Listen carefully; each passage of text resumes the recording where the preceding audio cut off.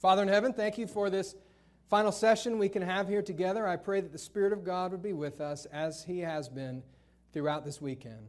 Now, Lord, after experiencing the wonderful commitment that we saw in the baptism and the incredible rejoicing that happens not only here with the church family, but in heaven, whenever someone makes a commitment to Jesus, we pray that will only spur our hearts to want to know more about personal ministries and soul winning, because this, Lord Jesus, is the mission that you have given us. So bless us now from heaven, we pray in Jesus' name. Amen. So total member involvement, have you ever heard of that? There's a lot of places that have not, but there are a whole lot of places that have, especially around the world church.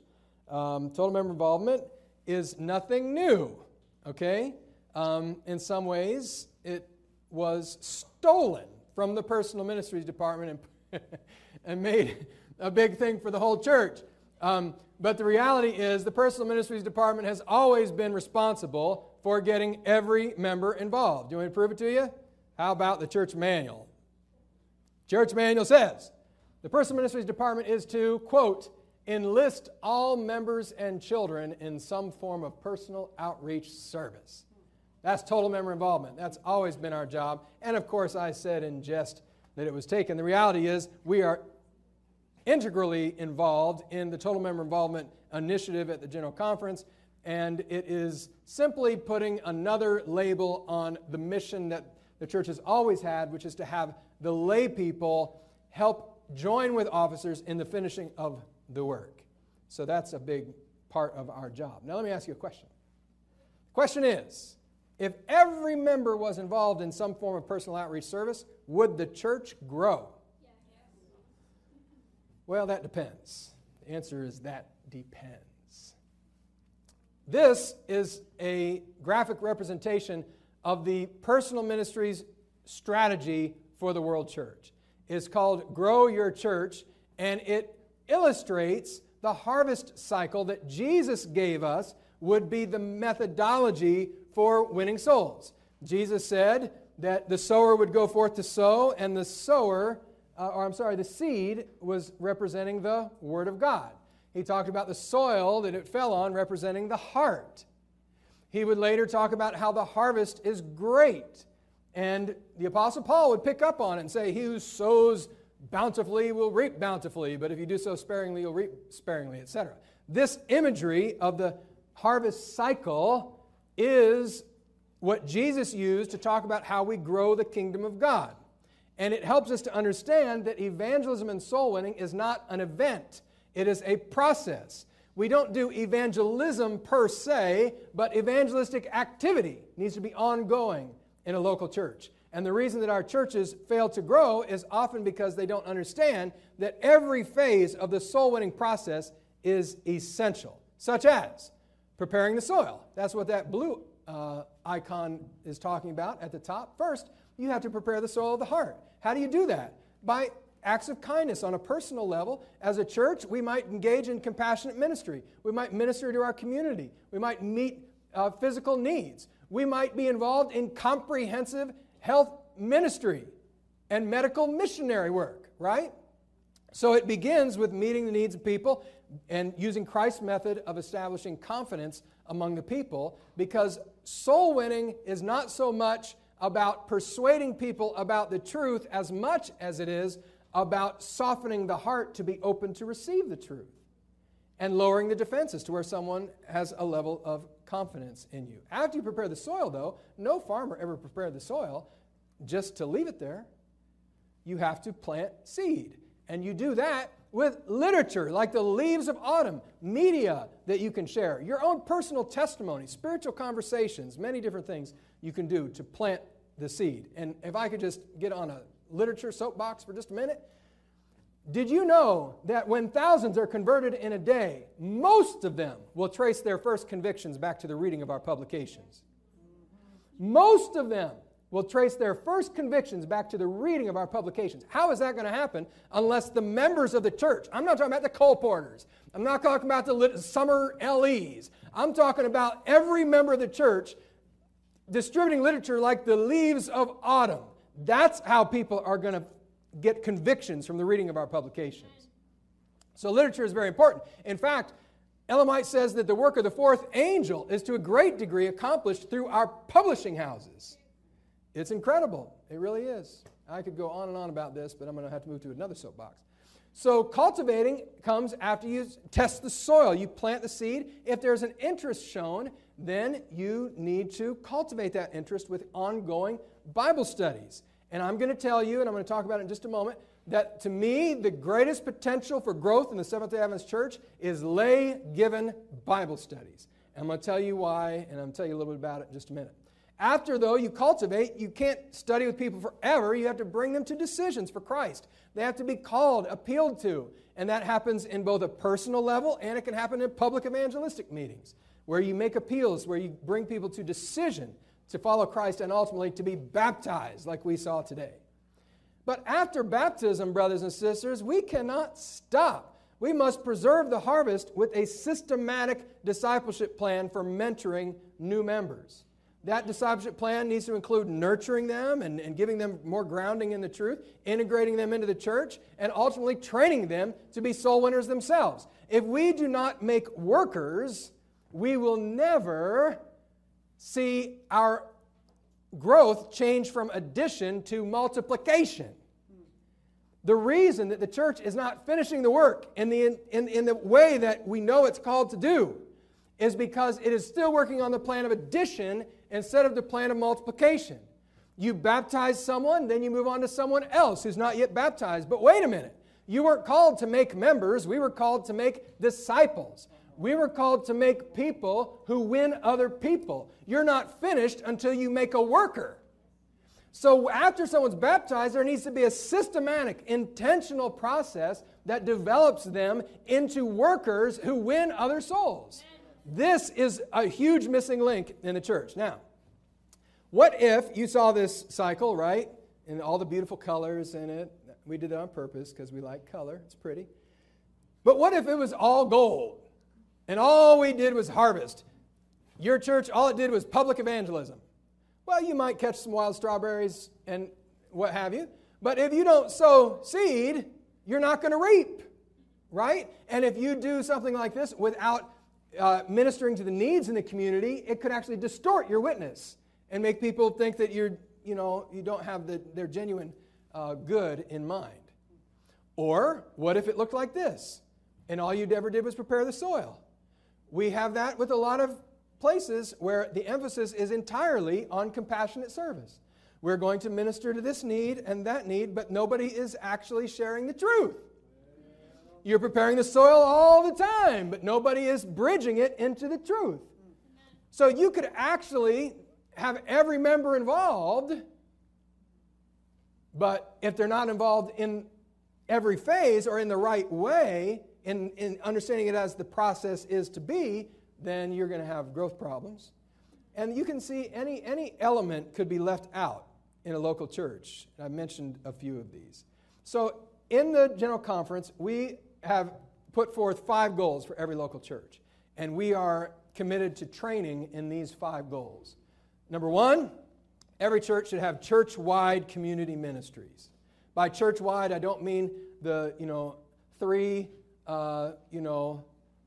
dear elderly ladies who have been working at the community service center for 50 years and nobody else will help them. That's not what I'm talking about. I'm talking about them having the help of the church and having community projects that impact the whole community. That's why I really appreciate your total community involvement here.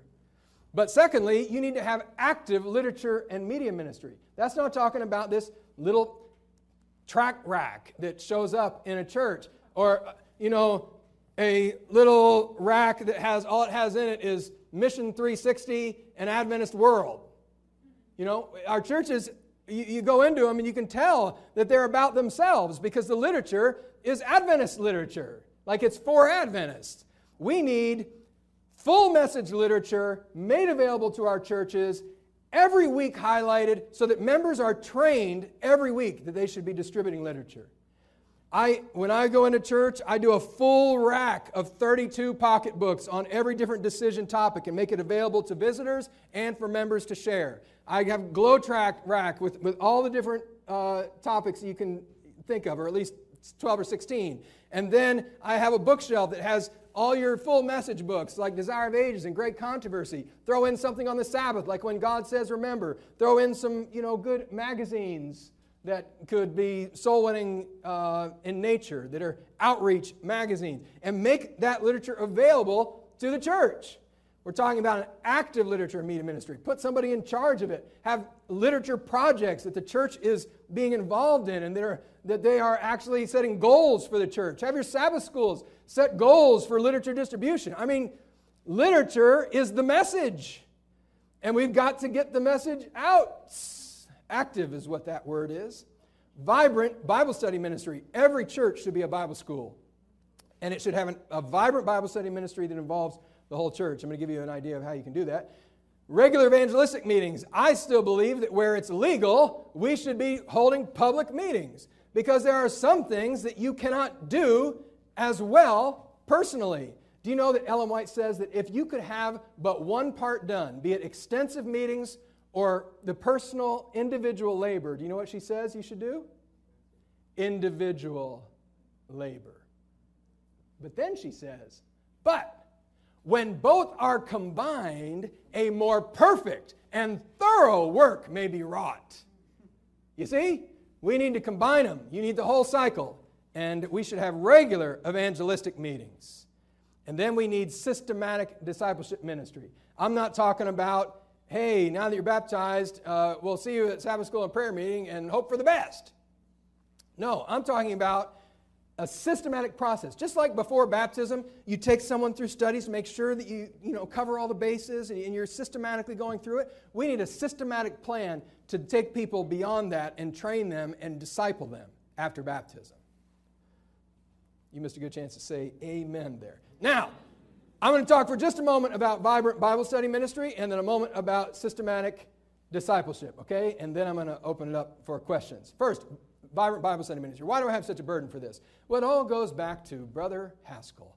Elder Haskell, in the year 1882, was preaching at a camp meeting in Southern California. Not Northern California, but Southern California. And you think it doesn't rain here, it really doesn't rain there. But this particular camp meeting, there was this huge storm that came by, and he was preaching in a tent.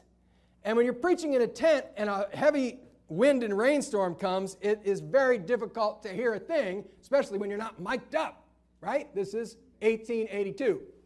So, Elder Haskell's in there preaching. The wind is blowing, the rain is pouring down, the thunder is crashing, and they're thinking they're going to have to just close the meeting. But Brother Haskell is impressed by the Holy Spirit, and he comes down into the middle of the tent, where the center pole is, and he asks everybody to gather close around him. And then he starts shouting out texts and questions. Who gave the Bible? Somebody read over here, 2 Timothy 3:16. All Scripture is given by inspiration of God, right? And then he turns over this side and asks a question and shouts out a text, and they read the text. And they were astonished that their questions were answered right from the Bible. It was answering the questions. And they were engaged because they were being involved in all the rest. And it had such a powerful impact that Elder W.C. White, who was the son of Ellen White, was there. He was moved by it. And he went to tell his mother about it. She was on the campground, but she wasn't at that meeting. And this is what she told him. She said, I'd like to talk to the ministers tomorrow. So the next day she meets with Elder Haskell and the other ministers on the campground. And she says, God has shown me in vision a mighty reformation in which his people would be sharing the Bible with others in exactly this way, the way that Brother Haskell was in this meeting. Question, Bible answer. Question, Bible answer. I'll show you the quote. This is from Testimonies, Volume 9, page 126. In visions of the night, representations passed before me of a great reformatory movement among God's people. What did it look like? Hundreds and thousands were seen, visiting families and opening before them the Word of God. Hearts were convicted by the power of the Holy Spirit, and a spirit of genuine conversion was manifest on every side. Doors were thrown open to the proclamation of the truth. Hundreds and thousands were seen. Who are these? we're going to ordain a lot more pastors. No. This is the great body of lay people in the Seventh-day Adventist Church being seen in vision, sharing the truth using the Bible study method, question, Bible, answer, question, Bible, answer. It was so exciting to the people there. Elder Haskell was so charged by it that he started a 10-day training institute that fall called the Bible Reading Institute. Ever hear of Bible readings for the home circle? They began to invite people to send in question and answer Bible studies. And they put them in public forums, and they would read them out loud. And the first couple of them were on the Sabbath and the Second Coming, I believe. And they were both about 150 questions long. We don't give Bible studies like that anymore. Man, that was it. No, we've toned it down. But it's still the same principle. Question, Bible, answer. Question, Bible, answer. Letting the Bible answer their questions. And that's exactly what they did. And he called everybody to this training event in Battle Creek, and he put an advertisement in the signs of the times. He said, hey, whether you're, male or female, old or young, hey, if your head is sprinkled with gray hairs, you're none too old to tell what God has done for you and to read the Scriptures. What was his point? His point was, we have discovered it. You see, before that, when they spread the truth, the preachers would go and raise up a tent and invite everybody and preach. And they had some literature that they would distribute, some tracts. But now, here was a method of spreading the truth that could involve every layperson, and the work could be accomplished in a multiplied way because it was no longer dependent upon the ministers. That was the genius of the Bible study method.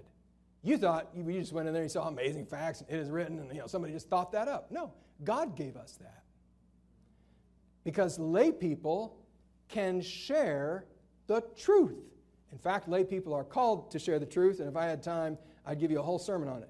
But just take my word for it. For now, you can ask me later. I want to tell you about an opportunity to do something like that. You need a Bible school in your church. In Michigan, I helped to develop this one. It's called BibleStudyOffer.com, and it's being used. Who's in Washington? Tyler Long, right? Tyler Long is evangelist in Washington. Yeah, he just started it where like 30 of his churches in Washington are now signed up and participating. Here's how it works. It's just a website, BibleStudyOffer.com, but if you advertise it wherever you are and people sign up, as long as your church is signed up for it and you're a participating church, that interest, once they put in their address, immediately, if you're the closest participating church, gets given to you. And you follow it up. And you can actually generate Bible studies by pointing people to the website.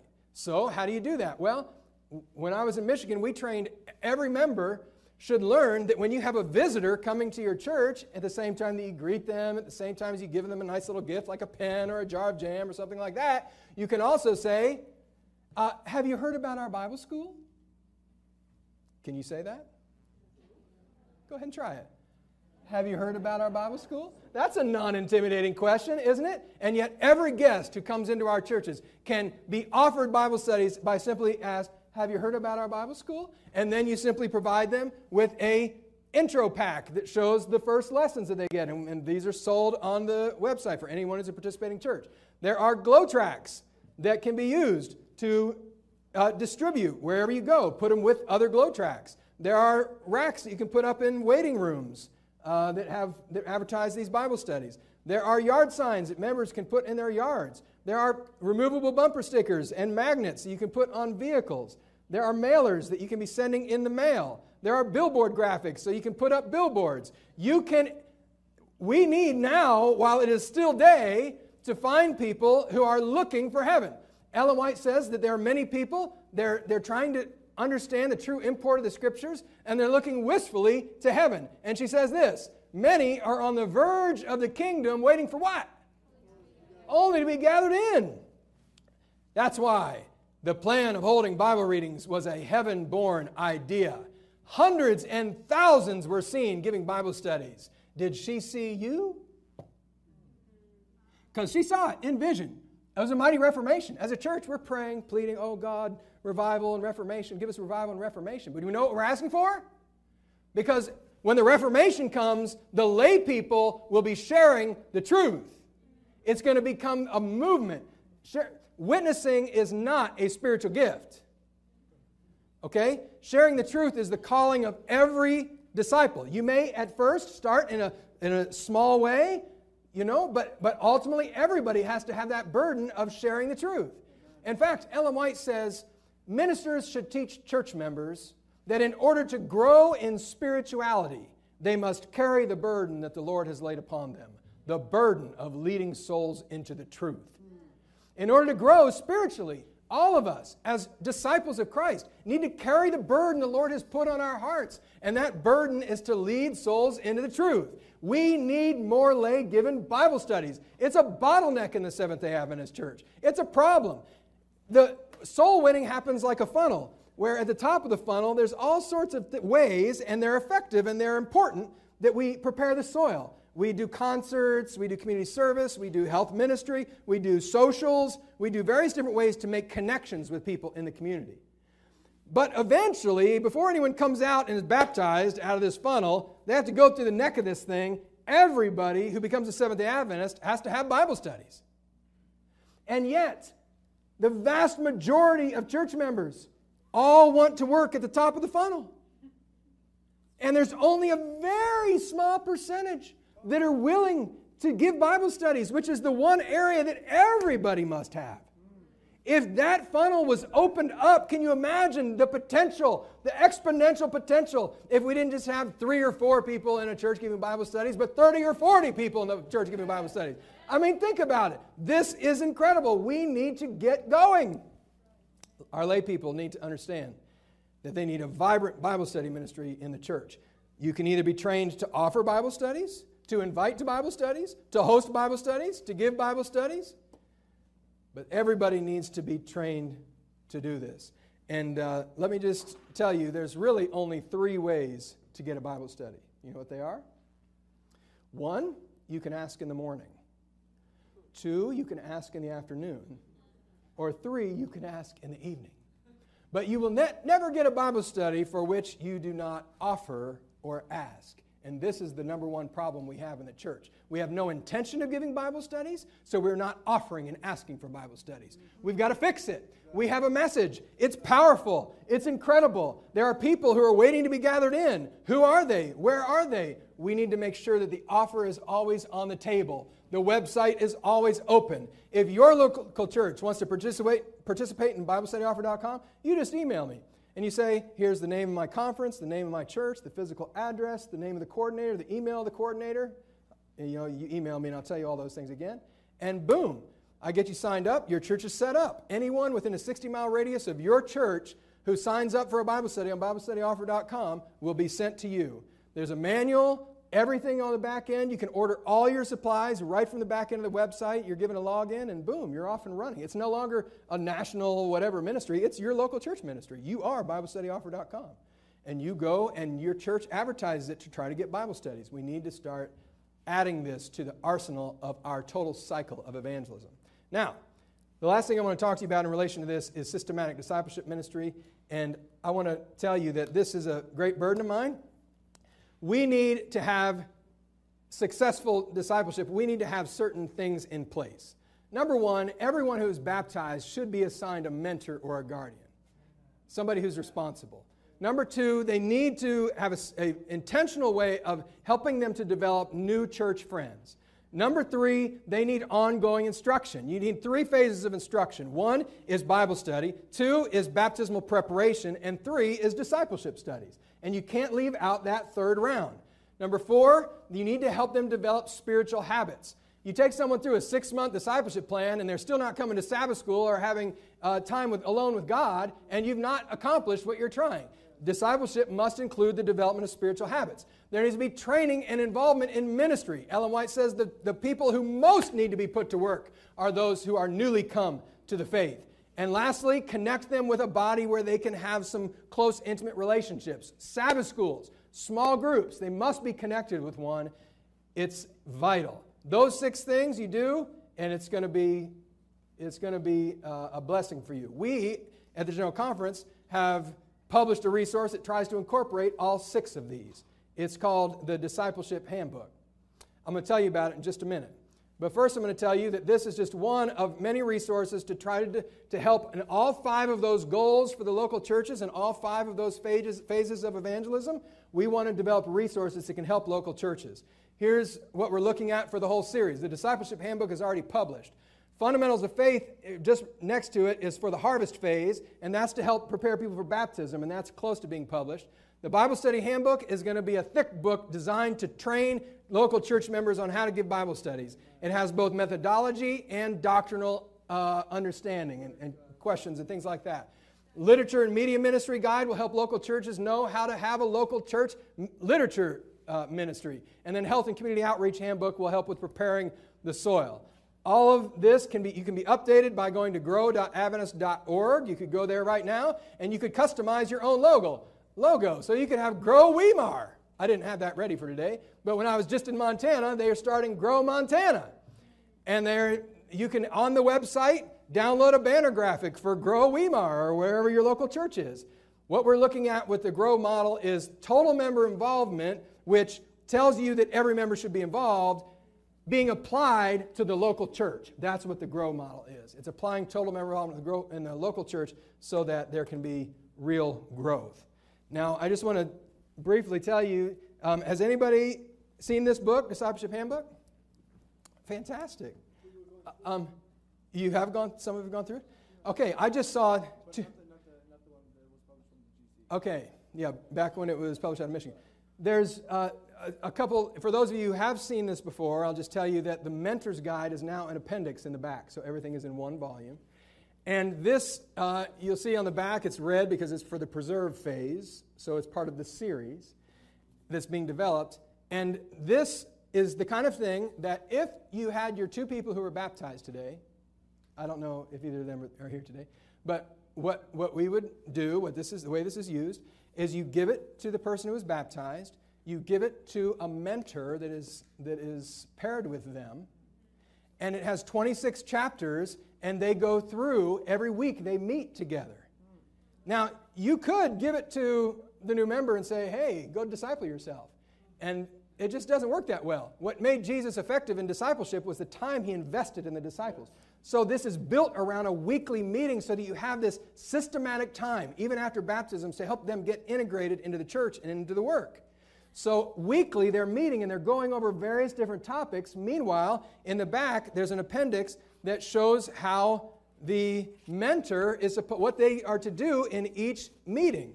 And the mentor is encouraged to at different times, and the new member knows this. It's part of the plan. We're going to help you get integrated in the church. We're going to introduce you to some new people. We're going to give you some different experiences, and they're outlined in here. At a certain point, you have them go along with you on an outreach activity. At a certain point, when you're talking about family worship, you invite them to your home for a Vespers to experience worship with you. Various different places, you have different things. At a certain point, you are encouraged to invite or introduce them to a new church friend that they have not yet met, if that person still exists. When you talk about church organization, you give them a list of the current church officers so that they understand what the offices are and how that works and all of that. So you're orienting them and you're integrating them to the church over this 6-month process. 26 chapters equals 26 weeks, 6 months of going through and mentoring them.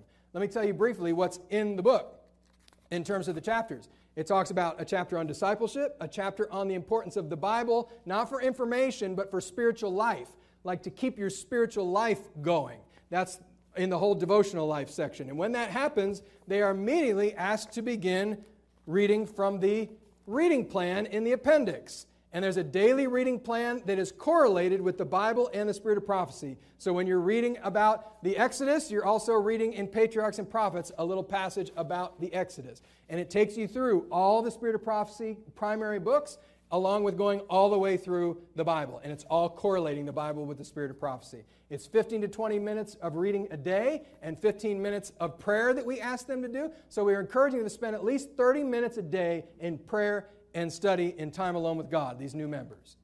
Now, if you go through the chapters, you've got a chapter on the importance of the Bible, the Spirit of prophecy and its biblical foundation, and how the testimony of Jesus is fulfilled through the ministry of Ellen White, and it gives the biblical basis for the Spirit of prophecy. It's called the testimony of Jesus. Secret prayer talks about how to pray your private prayer and gives you lessons from the prayer life of Jesus on how to pray. By Beholding talks about the importance of the devotional life for character development. The Family Altar talks about the importance of family worship and actually gives an outline of how to have family worship. Personal Witnessing that's a section that has 2 chapters. One on our mission, the rise and identity of the Seventh-day Adventist Church, and our special mission and how now that they're a new Seventh-day Adventist, it's their mission too. And then another chapter on Called to Witness that talks about how every disciple is called to witness. It's standard equipment. And then comes a section on church life. And church life, there's a chapter on sacred assemblies. This talks about the importance of what I call the ministry of attendance. Simply attending. This is one of the most important things you can build in a new member. Attend faithfully, even when you don't feel like it.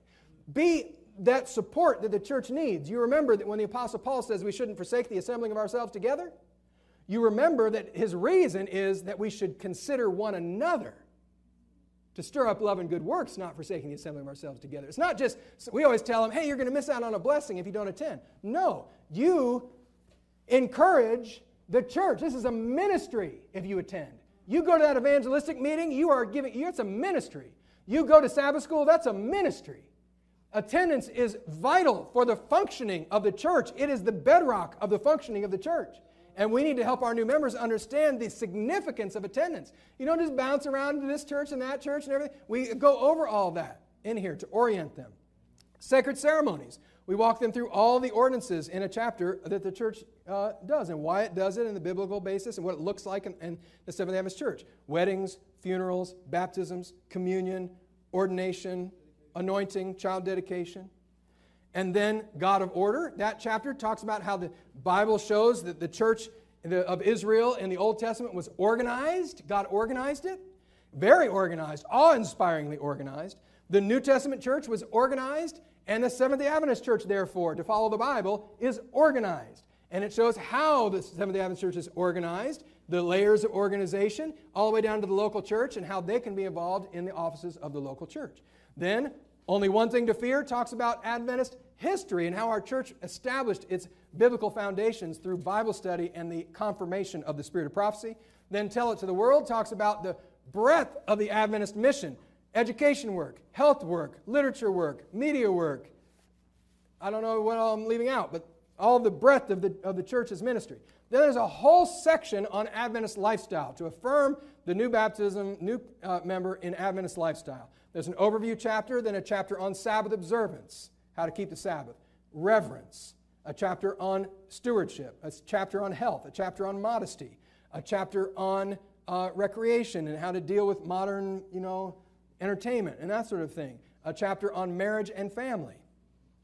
And then the last 5 chapters is a whole section on the cycle of evangelism. We tell them how to prepare the soil by ministering to people's needs. Ways to plant the seed. Ways to cultivate. A 14-step point thing on how to give a Bible study and encourages them to go along with somebody and see how it's done and encourages them to be involved. How to appeal for decisions for harvest, and then ultimately the importance of mentoring people after they're baptized and tells them now that you've gone through this process with someone, we encourage you to take somebody else through that's newer than yourself. And there are some places, such as in Manchester, England, where they're on 3rd and 4th generation, where somebody took somebody through this, and somebody took them through some, and then somebody else took somebody else through it. And what it's doing is it's training them how to give Bible studies. Because this is not a Bible study. It's easier than that in the sense that, you read it together and then you answer questions. But it's the same idea. You're having these personal weekly meetings. You're getting the power of that personal connection. And it's the same thing that happens in personal Bible studies. So it's paving the way for many mentors. And if a mentor is going to be encouraging the people to have strong spiritual habits like prayer and Bible study and attendance and the rest, don't you think the mentors are going to be elevated a little bit too to make sure they recommit their own lives? Yeah, we need something like this in the church, don't we? Okay. How fast did I do that? Was that fast enough? Okay, and I have one right here that I'm going to give to Pastor McIntosh so that he has it. And it's being translated it's been translated. It's being edited right now in Spanish. It's being edited right now in French, and there will be other translations that will come.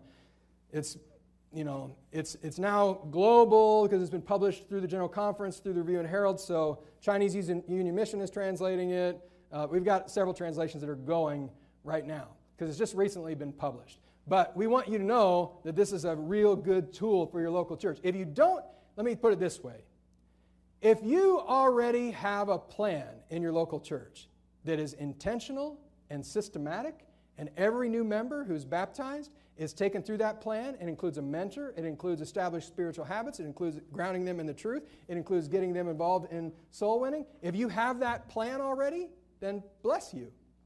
If you don't, then use this or use something else that does the same thing, but don't let people be baptized and not be intentionally discipled. That time is gone. We are to the point where we've got to finish the work. And the only way that's going to happen is if we keep that loop going and we train people. Ellen White says, all the sermons preached have not developed a large class of self-denying workers. The churches are withering up because they are failing to diffuse light. We need to develop self-denying workers, which is another word for a disciple, right? Because if you follow Jesus, you deny yourself. If you follow Jesus, you're a fisher of men. We need self-denying workers. We need disciples, and we've been making members, but not disciples. And it's important. It's critical.